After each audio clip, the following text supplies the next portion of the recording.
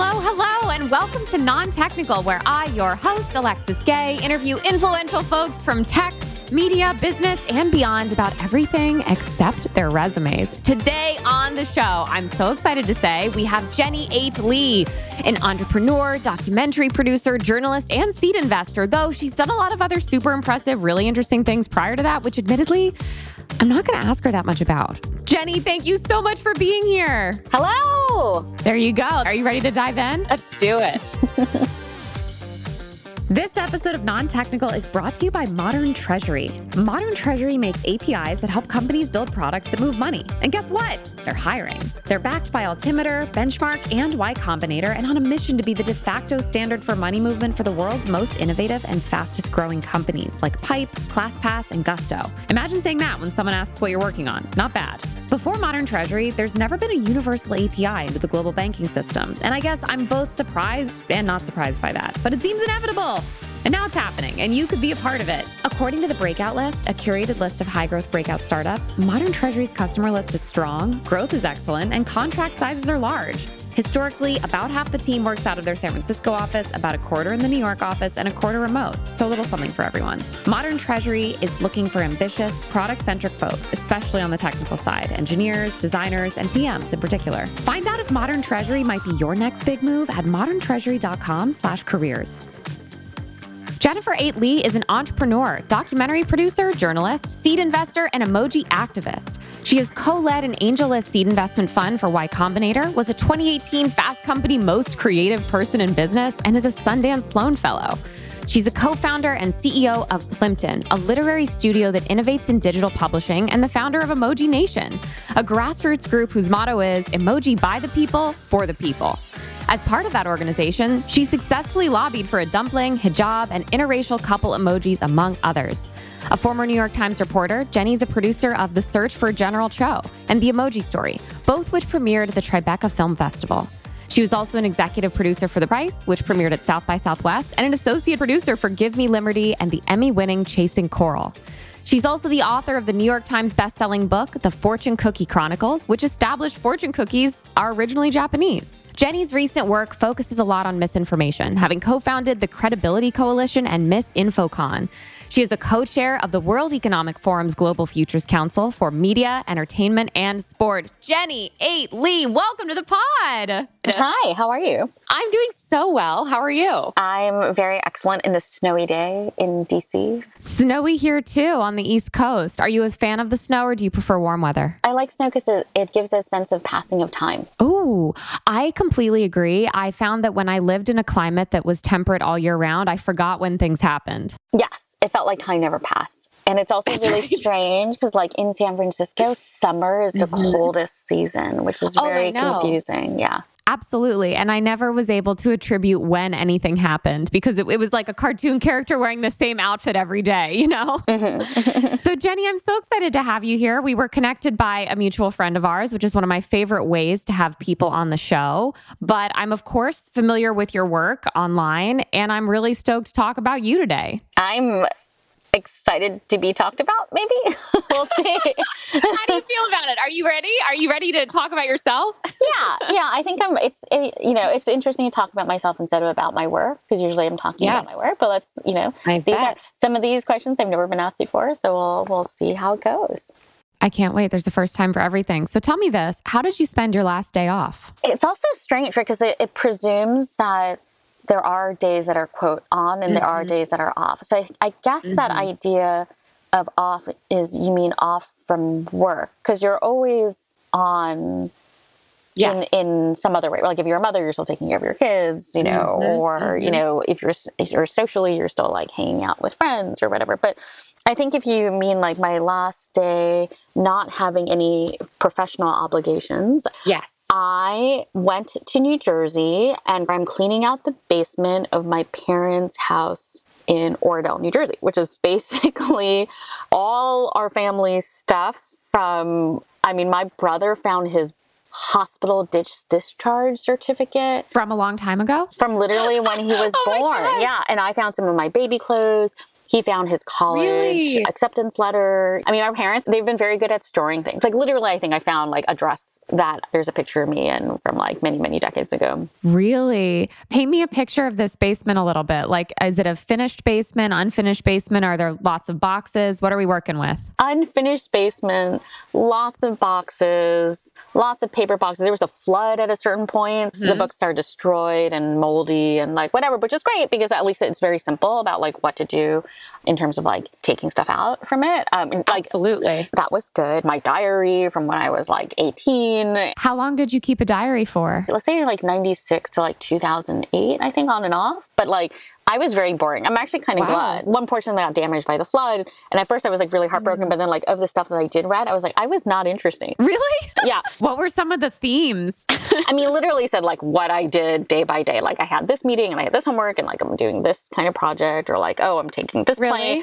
You know, in some ways I'm like, oh, maybe it's okay that like some of this is true. Because then there's no proof about how uninteresting I was. Like it's not about inner turmoil. I mean, there's some, I had like a breakup because, you know, I moved to China and like totally fair not to. You know, this is, you know, a long time ago before, I mean, AIM, there was AIM, but there was no like FaceTime and there was no like international calls or international calls. It was definitely harder to maintain an international long distance relationship at that point. Yeah. So I bought a bunch of now waterproof boxes.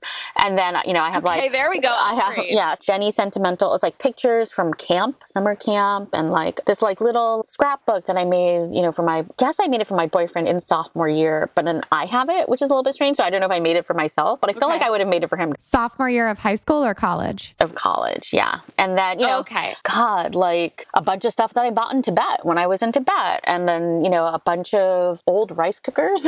Several rice cookers? Because like at different stages in my life, I would always buy a rice cooker and always end up in this basement. Okay. A lot of like annual yearbooks from Chinese camp, my mom's books from when she got a master's in education. It's like going through an archaeological, like, you know, layers and layers and layers. Yeah, like a journey into the past. Yeah, and my dad's computer books. So it's like Java, HTML, you know, it's like learning the computer. Wow. Yeah, it's like word perfect. Is there anything you found that you're going to take with you back home?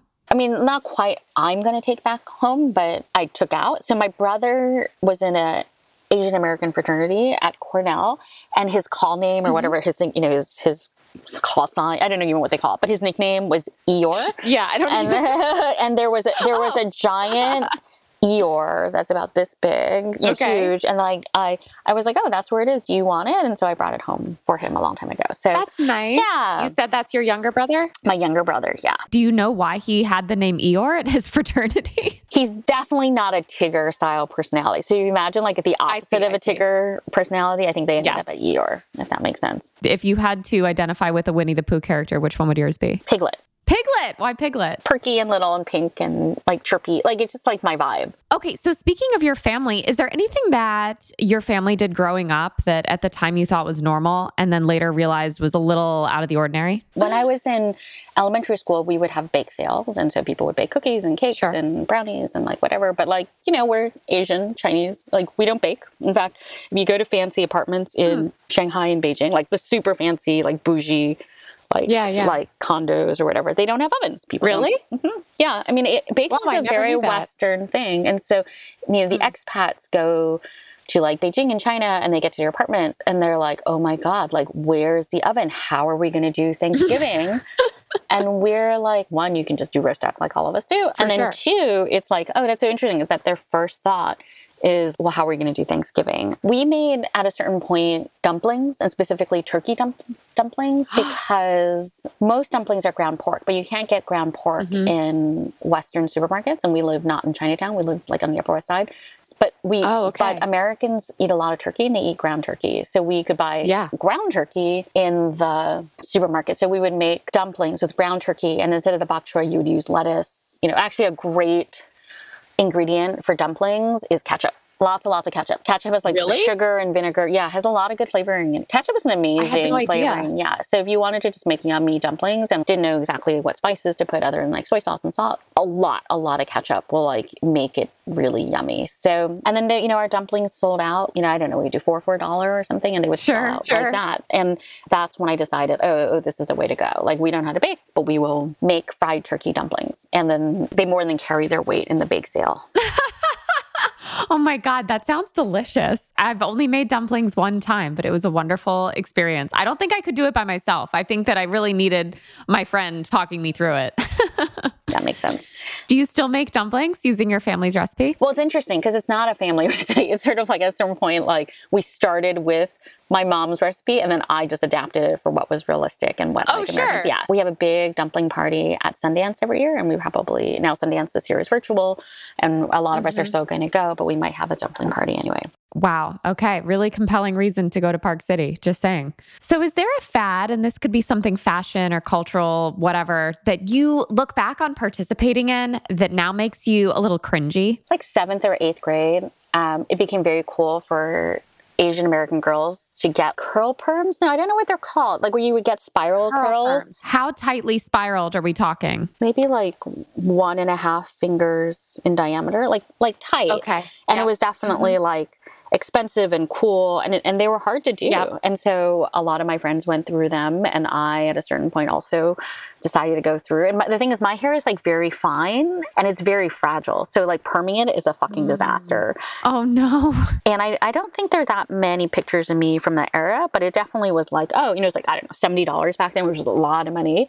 Oh yeah. Especially when you're like a preteen or a teen. I don't know that it makes me cringe, but it's very chuckly to me because a lot of things have come in and back out. Like bell bottoms have come in and back out. Doc Martens and like kind of heavy frame glasses and like A-line dresses and all that. But I don't think the perm thing really has come back in a major way since like the late 80s, early 90s. I definitely like chuckle. It definitely helps you place someone in a certain era when you see their hair. So that would have been like 88, 89, 90, 91, 92, like that kind of era. Yeah, but you don't see yourself bringing that style back anytime soon. I don't think society as a whole is ready. I mean, I'm definitely not going to do like I'm not a frontier on hair kind of girl, right? Like I never did mohawks, never did that skunk streak or anything like that. So I'm kind of definitely, a late adopter when it comes to hair trends. So I will not be the cutting edge of hair fashion in any time. That's okay. Hair movements need leaders and they need followers. I don't know that I'm also making any waves in that space either. I let it go until it's so bad that it gets commented upon, and then I get it cut. I let my hair grow until it gets annoying, and then I go and get it cut. Yeah, it's sort of like, it's like too long, and it like kind of is on your neck, but it's too short to put in a ponytail, and then you either like lean into it and let it grow so it gets past that awkward stage, or you cut it. So Jenny, tell me this. Do you have a catchphrase or other words or phrases that you or other people think are specific to you? So I do have a nervous tick. Really? Where I say, am I making sense? Does this make sense? Or like, does that make sense? Or am I being clear? It's something like that. And someone pointed out it's a very feminine tick to double check. Yeah, I've heard that a lot. I've heard if that makes sense. That's a big one. Yeah, I think that's it. I think that's if that makes sense. I think that might be the thing that I said.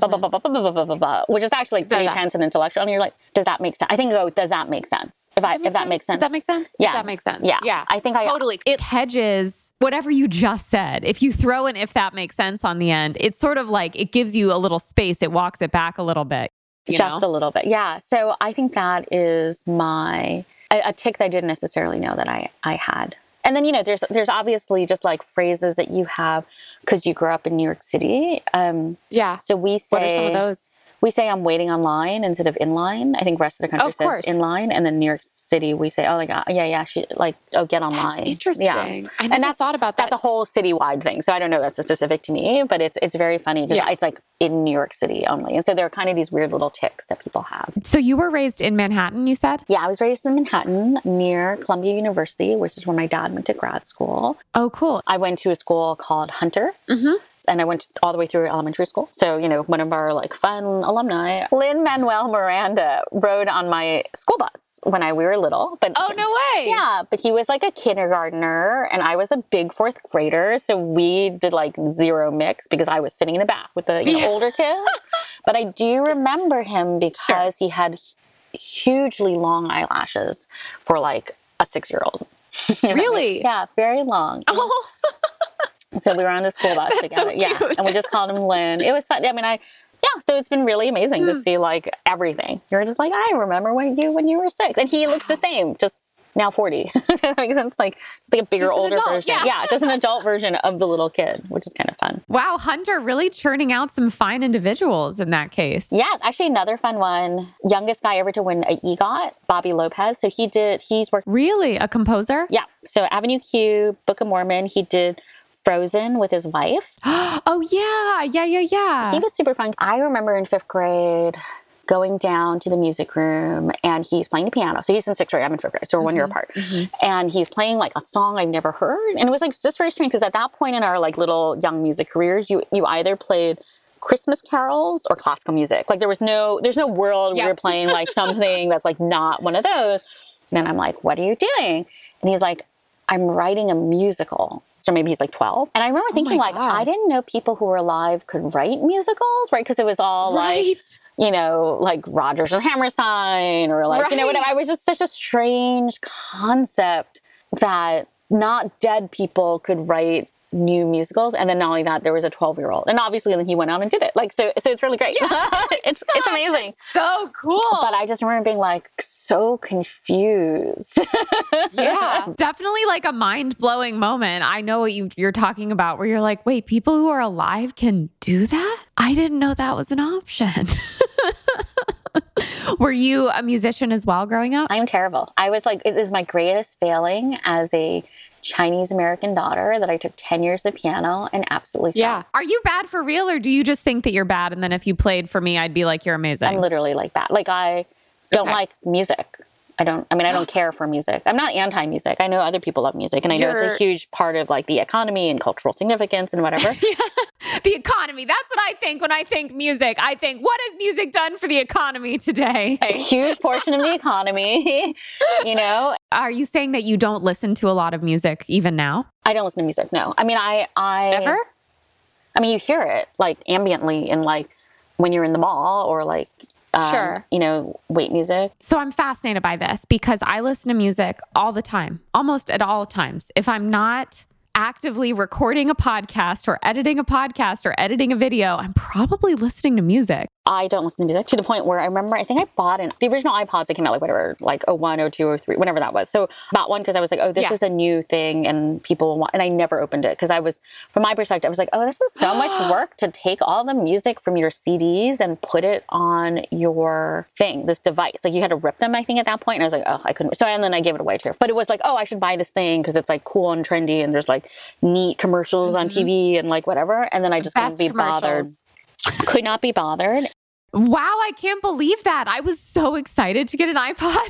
Also just like very expensive. And I mean, buying music at that point was very expensive. Oh, yeah, ridiculous. 99 cents a song. Looking back, that feels crazy. Yeah. And then that happened. The only reason I downloaded Spotify in the end was because there was an update to whatever the podcast app that was terrible. Like it would crash all the time. It was just a disaster. It would freeze and crash. It was just blah, blah, blah. And I was like, okay, like fuck it. And so I actually downloaded Spotify in order to listen to podcasts. And so the only reason I have Spotify right now is for podcasts. You're making some user researcher at Spotify so happy right now. That is feedback that they are looking for, that someone downloaded it just for podcasts. But it was interesting because I remember thinking like, why would I go to Spotify for podcasts given that Apple's podcast app works like well enough? And then one day it didn't. And then I was like, okay. And then one day it didn't. And one day it didn't. That was it. Wow. And Spotify was there with open arms. Spotify was waiting for you. They were like, come home, Jenny, it's time. I had to resubscribe to everything. And it was fine. I mean, it was fine. It was just an annoying kind of like transition, but it was that bad when this must have been maybe a year ago. I think I know the update you're referring to, actually. Yeah, no, it was terrible. And I was like, I can't believe this. And I thought it would fix quickly and it didn't fix quickly. And I was like, are you kidding? But it was interesting because it was like good enough. And then one day it wasn't. And I'm like, okay, then I'm switching. But as long as it was good enough, I was fine staying with like, you know, the not great, but totally adequate podcast app. Yeah. You and about 42% of podcast listeners. I wonder how much they lost during that. I mean, if it was like 3 or 4%, that would be huge. Okay, so tell me this. Speaking of small things that are actually very big, what is the tiniest hill you're willing to die on? So something pretty inconsequential that you would totally go to bat for. It's not inconsequential. I'm very frustrated by people who do the double hyphen instead of doing the M dash. Yeah. And like, Jenny. Yeah. Jenny, do you know how much I care about this? I care about this. Yeah. We are kindred spirits. I care deeply about this. You go first. I have a lot of commentary. Go ahead. So I'm just like, there's no excuse at this point, right? So one is a lot of apps like do it for you. Like Word used to like da-da-da. The other thing is like, I will share with my editor, like the people who some of the work with me, I'm like, Shift Option hyphen M dash. You have no excuse on a iPhone anymore. You know, because like you long press and then there is the M dash. And by the way, long press on the hyphen also works on Android devices. Oh. Yeah. So I don't understand at this point. I mean, I kind of understand like the first time when you're like, oh, I didn't know it was there, you know, and then you're like, okay. Yeah. But then when they keep on like doing that, like I have to go through and edit everything. So it's not a double hyphen. Like these are documents that we send out to other people not inside our company. And I'm just like, I can't. Yeah, I can't. So I don't know if it's a hill and, you know, or trivial, but it's very important to me. No, that's very important to me as well. Okay, so several things. First and foremost, wow, do I love this hill because I'm obsessed with the M dash. I actually made a video recently about how much I love the M dash, which I will send to you, and it will become very clear how passionate I am about this particular topic. But I recently did some research into why anyone uses the double hyphen instead of the M dash, because I too was like, this is unhinged behavior, right? And especially when it's like space, hyphen, hyphen, space, I'm like, absolutely unacceptable. What are you doing with your life? Serial killer vibes. Okay. So the thing is though, it's different on a PC. There's actually no shortcut for the M dash on a PC. Is there any chance that people you're working with or who are sending you these double hyphens are not coming from a Mac? So there's one that's Macs, and then two, I think in Word, when I used Word, so it's been a really long time since I used Word, if you do hyphen, hyphen, it used to merge it. You really stumbled into something that I know a lot about. Word does autocorrect double hyphens and M dashes. And huge breaking news is that as of a few weeks ago, so does Google Docs. Oh, thank God. Jenny, one of the career highlights of my life is that when Google Docs announced that change, they shared my M dash video. The Google Docs Twitter shared my M dash video and said, we love the M dash so much, we added a shortcut for it. I have to see this. I love the fact that you had an M dash video. I would make an M dash video. Yeah, totally. Yeah. That was my career peak. That I'm like, okay, I can pack it in. Google Docs tweeted my video. I'm done. My career has come full circle. As I like to say, like I can drop the mic and go have kids. Yeah. From this, it's all downhill. Yeah, totally.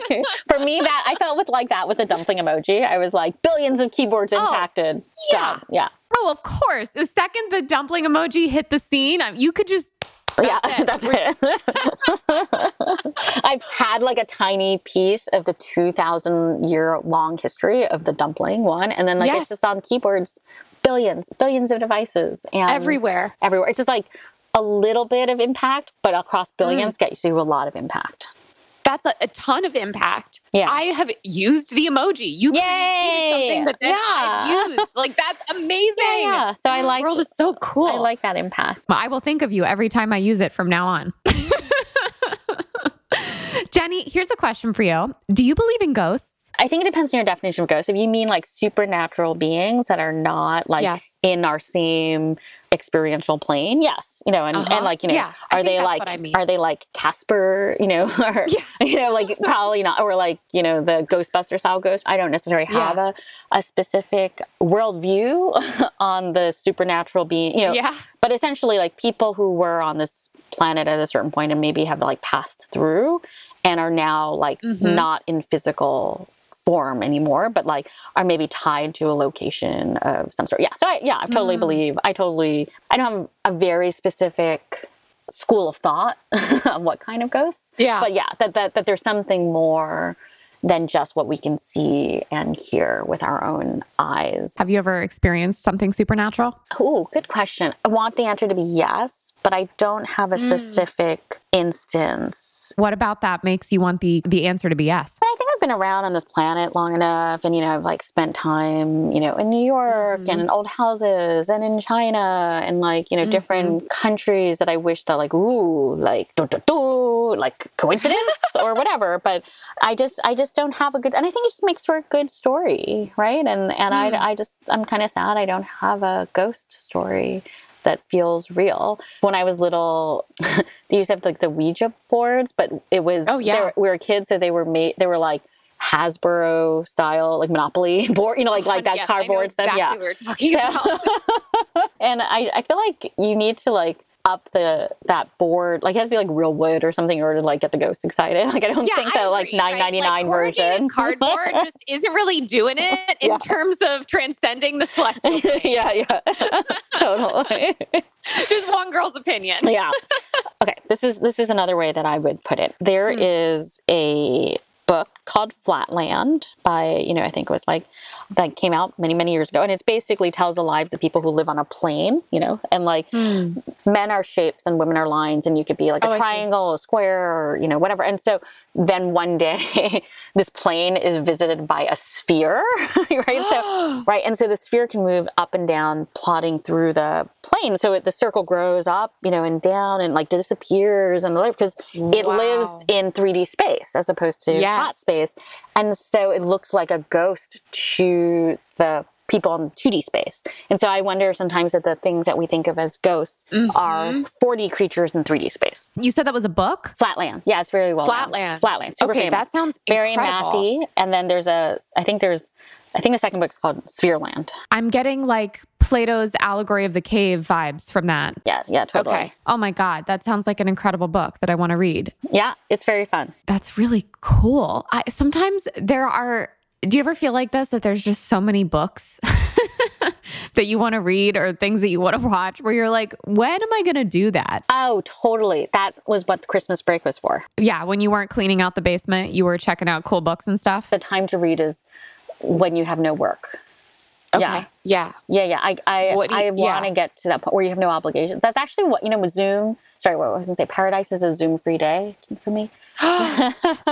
Yes, I agree. Except for recording the podcast because I genuinely love it so much. This doesn't feel like a Zoom to me, but I would agree that normally with no Zooms, I'm a slightly happier camper. Or no scheduled Zooms. Like sometimes I'm fine if like, it's like, hey, are you free? Let's like hop on a call. But what I hate is that scheduled Zoom where you have to block your day around it. Do you call people without warning? No, that'd be weird. I will actually first text hi and then call. So they'll know, within a close beat of each other. But I'll call people without scheduling, if that makes sense. But I'll often give them a heads up. You'll throw the text out there. Does the text just say hi or is it like calling you? It's usually a wave of some sort. And hey. Okay. And then maybe a beat to see if they come back and then I'll call. I mean, it's not very common, but I think just calling out of the blue is who's in the hospital. I think at this point in my life, my friends have all gotten used to it, but I will full on call people and my friends and this I've heard is crazy, but we'll just impromptu FaceTime each other. Yeah, that's very weird. I mean, sometimes I'll get that. I definitely had a friend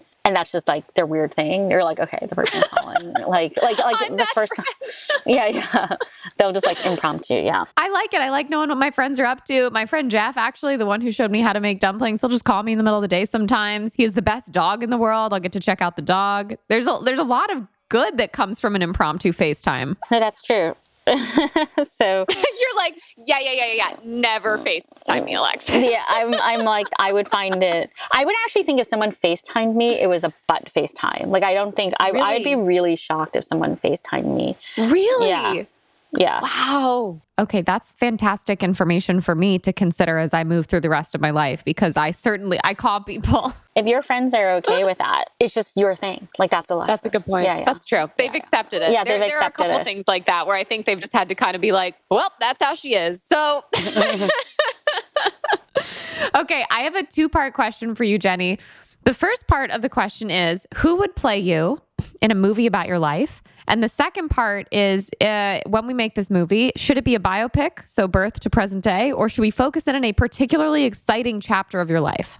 Having been a documentary producer and a sort of adjacent to narrative, I don't think there is a movie about my life at this point that's interesting. You don't feel like there's any chapter that would lend itself well to a film? I could have seen a documentary version of... So I produced a documentary called A Search for General Tso, and I did one on emoji called The Emoji Story. And there were versions of those docs that I could have been in character as we kind of searched for General Tso or did emoji stuff, but we didn't, and I was kind of conscious. So they're I can go on an adventure and like, be a host of a thing. But like the bar for movies is high. Like you have to make money. You have to raise, at least a couple, like several $100,000 and like maybe no millions. And and then you have to convince people to go see it. And I just don't see that in my life at this point. That might change. I might, like heroically, rescue like a airplane or like, or something, or like be somewhere, like kind of escape from a war. But like that is not that. I'm not. Yeah, like being a person who does deal a lot with movies, I miss that bar by like a good 5 miles. So what I'm hearing is, it sounds like to you, in order for the story to be compelling enough to get funding, get produced, et cetera, we need something high stakes. But I would suggest, what about just like a low budget indie? What would the low budget indie version of your movie look like? I would say there could be a satire like loosely inspired by my life, which is the fact that I don't have an inner monologue, if that makes sense. Like I think most people in this world, I think like the vast majority of Americans or whatever, English speaking people have like some kind of inner conversation with themselves. And about 1/6 of us don't. And I'm one of that 1/6 that does not. I didn't know that. Yeah, you can ask. You just do a poll and just ask your friends, like, do you have an inner monologue? Meaning when you're alone or you're not like talking to yourself, or you're not thinking, it doesn't present in the form of dialogue or a monologue, I mean? I think in thoughts. I think a lot of people like think in dialogue, but I think in thoughts. Whatever that. I certainly think in dialogue. Yeah. So I didn't know that. I think one could maybe I would write something funny and about that, and then someone could take that concept and riff it into a whole plot. But it wouldn't be like my life. It would just be like, oh, this is kind of weird. This like person doesn't like, kind of is like, doesn't have a, Wonder Year style like thing over their head. Sort of a different example is that many years ago, I wrote a story on this idea of mandates, where like straight men go out like one-on-one and do like date-like things. Like they can go to a museum, or they go to a restaurant, or they go to a concert or whatever. And then there was a movie called I Love You Man that sort of like took this concept and then just like riffed and ran with it. Right. But that is very loosely, it was only like inspired by that concept rather than it was based on the actual contents of the article. And so I could see maybe one day someone wanting to have some fun with this idea that there's a whole class of people that don't have thoughts and words. So we just have thoughts and thoughts. It's interesting because what I'm hearing in what you've said is this theme of you not thinking that your individual experience has been interesting enough to turn into some kind of a narrative. But I find that from an outsider's perspective, I find that incredibly hard to believe. You've done so many cool things. Yeah, I guess, but they're just not, because you need like obstacles and you need yeah, that's true. You could do like a 5-minute video or something like, but like it's really hard to sustain a like hour-and-a-half narrative visually. I'm like looking at my life and I'm not feeling it, right? I'm like, okay. Yeah. I mean, maybe.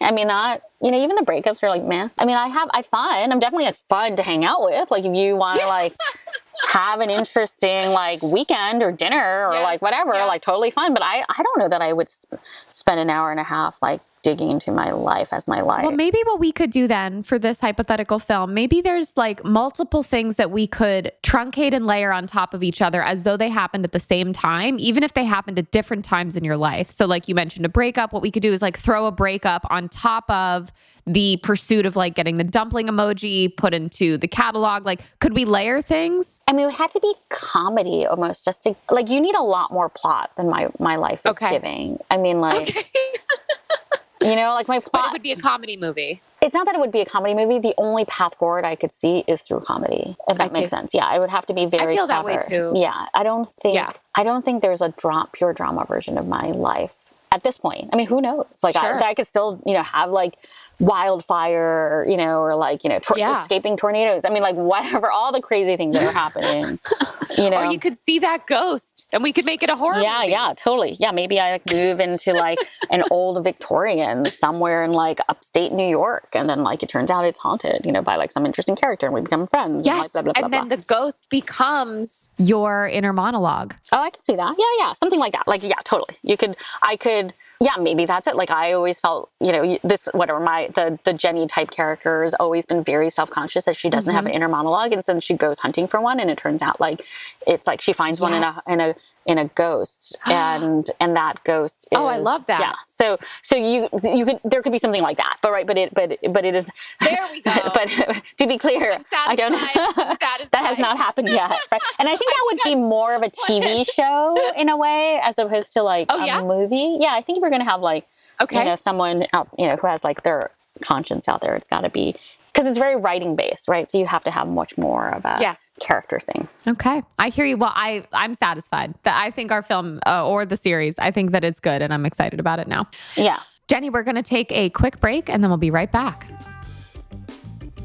This episode of Non-Technical is still brought to you by Modern Treasury, a company building payments infrastructure to power $750 trillion in bank transfers every year. Oh, and they're hiring. I took a little peek on Glassdoor where, not to brag on their behalf, but Modern Treasury is currently rocking 5 stars and a 100% on would recommend to a friend. Here are 4 quotes from reviews that would personally make me excited to check out their careers page, all written by current employees within the last 12 months. 1. Low bureaucracy. Spend time shipping features instead of in meetings. 2. Leadership leads by example, and people are encouraged to take the time off that they need. 3. Team of curious individuals who love to learn new things, experiment, and get better every day. 4. A chance to get in on the ground floor of something huge. So there you have it. Getting stuff done instead of talking about it, leaders that walk the talk, and great teammates to work alongside. Plus, you know what they say about rocket ships, right? See if Modern Treasury might be the right rocket ship for you at moderntreasury.com/careers.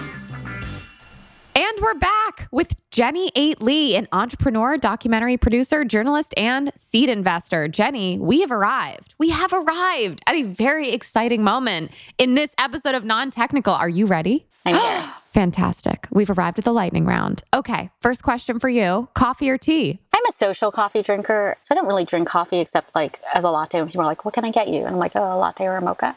Sometimes people will just make me coffee, and then I don't drink it, but I like having coffee made for me. This actually happened to me this morning. Was the coffee also brought to you? Because that is my ideal way to start the day, is if somebody makes and brings me a coffee. It was. Usually it is brought to me. I think today I had to do something, so I don't even know that I got to the coffee. I heard it being ground. Mm-hmm. I should go check on the state of the coffee. Actually, I wonder if you made coffee. There might be coffee waiting for you in the kitchen. Yeah, no, there might be. That's why, because I heard it go, and he's like, I love this coffee maker, and it like freshly ground beans and stuff like that. Yeah. You don't wake up and get excited about drinking coffee. No. My brother needs it. I'll drink tea, but I drink white people tea as opposed to Chinese tea, if that makes sense. So I'll do some Chinese tea. How would we define white people tea? Little tea bags, like milk and sugar, 1 lump or 2, like that kind of stuff, as opposed to like Chinese would be chrysanthemum tea, oolong, jasmine, black tea, green like tea. Loose leaf specifically? Yeah. I mean, some of these aren't leaves, like, chrysanthemum tea isn't like a leaf at that point. Course. Yeah. Wow, my tea ignorance is really on full display. I'm a pretty ardent coffee drinker. Okay, do you have a favorite board game? I'm relatively fluent in board games, but because for whatever reason, people in Silicon Valley have game night all the time, and I don't necessarily say that I have a favorite one, but I'm fairly I can play Settlers. I can play Settlers of Catan. I can play Dominion. I can do Secret Hitler. I can do I can do Monopoly. I think Monopoly is only good if people know each other, if that makes sense. Yeah. But in terms of a non-board game, but a game, Werewolf. Yes. Werewolf is by far one of our biggest traditions at this conference we have that used to be called NewsFoo, and now it's called Newsgeist, that runs with Google, and that was a great way for us to bond with people from a work context. I've never heard of it. Yeah, just called Werewolf. Yeah, you can see the cards. We've had special cards made. Google even had special cards made where one theme was in Latin America and one theme was in Asia and one theme was Europe. So it's kind of cool. That's awesome. I'm on the lookout for new games. So Werewolf just got bumped to the top of the list. But it has to be a large group, and it should be people who know each other. It's weird to play without with strangers, or people or enough people know each other and then a couple people don't. But it can't be we're 10 strangers playing Werewolf, because you have to play the game over and over and over again. Yeah. Okay, that makes sense. Good. That's pro tip for anyone out there looking to play Werewolf. We're really getting the inside scoop on how to set yourself up for success. It's a little bit like Secret Hitler, but not. Like it's in that vein. Okay. I like games like that. Yeah, like Mafia. Yeah. Oh, Very cool. Werewolf is Mafia. How about this? Werewolf is Mafia with werewolves. I love it. Okay, that's cool. That's great. So Jenny, I have one final question for you, which is, what would you title your memoir? Oh, I almost had one, actually. It was called Can You Hear Me Now? Yeah. Oh, I love that. This gets into my lack of inner monologue. Yes. Yeah, I think I might even have canyouhearmenow.com or something like that. Well, I wasn't ready for that to be published at the time that it was. Yeah. Well, maybe not yet. Yeah. I mean, and also my book on Chinese food in America, The Fortune Cookie Chronicles, has a lot of first person me like stuff, but it's also mixed with reportage. Cool. Yeah. So that gets me most of the way there in my memoir. I don't feel like the rest of my life is all that interesting from a memoir perspective, except for this memoir was fun. Actually, I'll tell you what it was. It was written kind of in like that 2011, 2012 timeframe as we were just becoming addicted to our devices and just like watching myself transform into like art directing your own life so that it looks good on Instagram, or like you can't experience fireworks without recording it. You know, or like the kind of addiction that you have to your devices where you leave your phone somewhere and you don't have. So it was like a real time diary of feeling those changes in that era. Yeah. That's compelling. That's very compelling. Yeah. It may be interesting much further, but it wasn't interesting right then and there, right? Like if that makes sense. So this was all about our devices. And so I probably handed it in 2013, I think. And then and there also wasn't good academic research to back up what was happening, right? And so I just like shelved it. But people were like, this is really compelling writing. Like, because it's almost like addiction. It was like not quite a junkie because, you know, these are devices and like whatever. But like that very real time understanding that this device in your hand is transforming your brain. Of course it is. Oh my God. Well, I would be super down to read that memoir. Jenny, I'm so grateful for you. I'm so appreciative that you came on the pod today. Where can people find more about you? I guess Twitter. I think they could find me at Jenny 8 Lee. I don't know that I would want to find out more about me. So I don't know that. Jenny, I can't take it. I've held my tongue. Super interesting. Everyone's going to want to find more about you. And now we know they're going to do it on Twitter at Jenny 8 Lee. Yeah. I will hype you. You don't have to hype yourself. I'm here for you.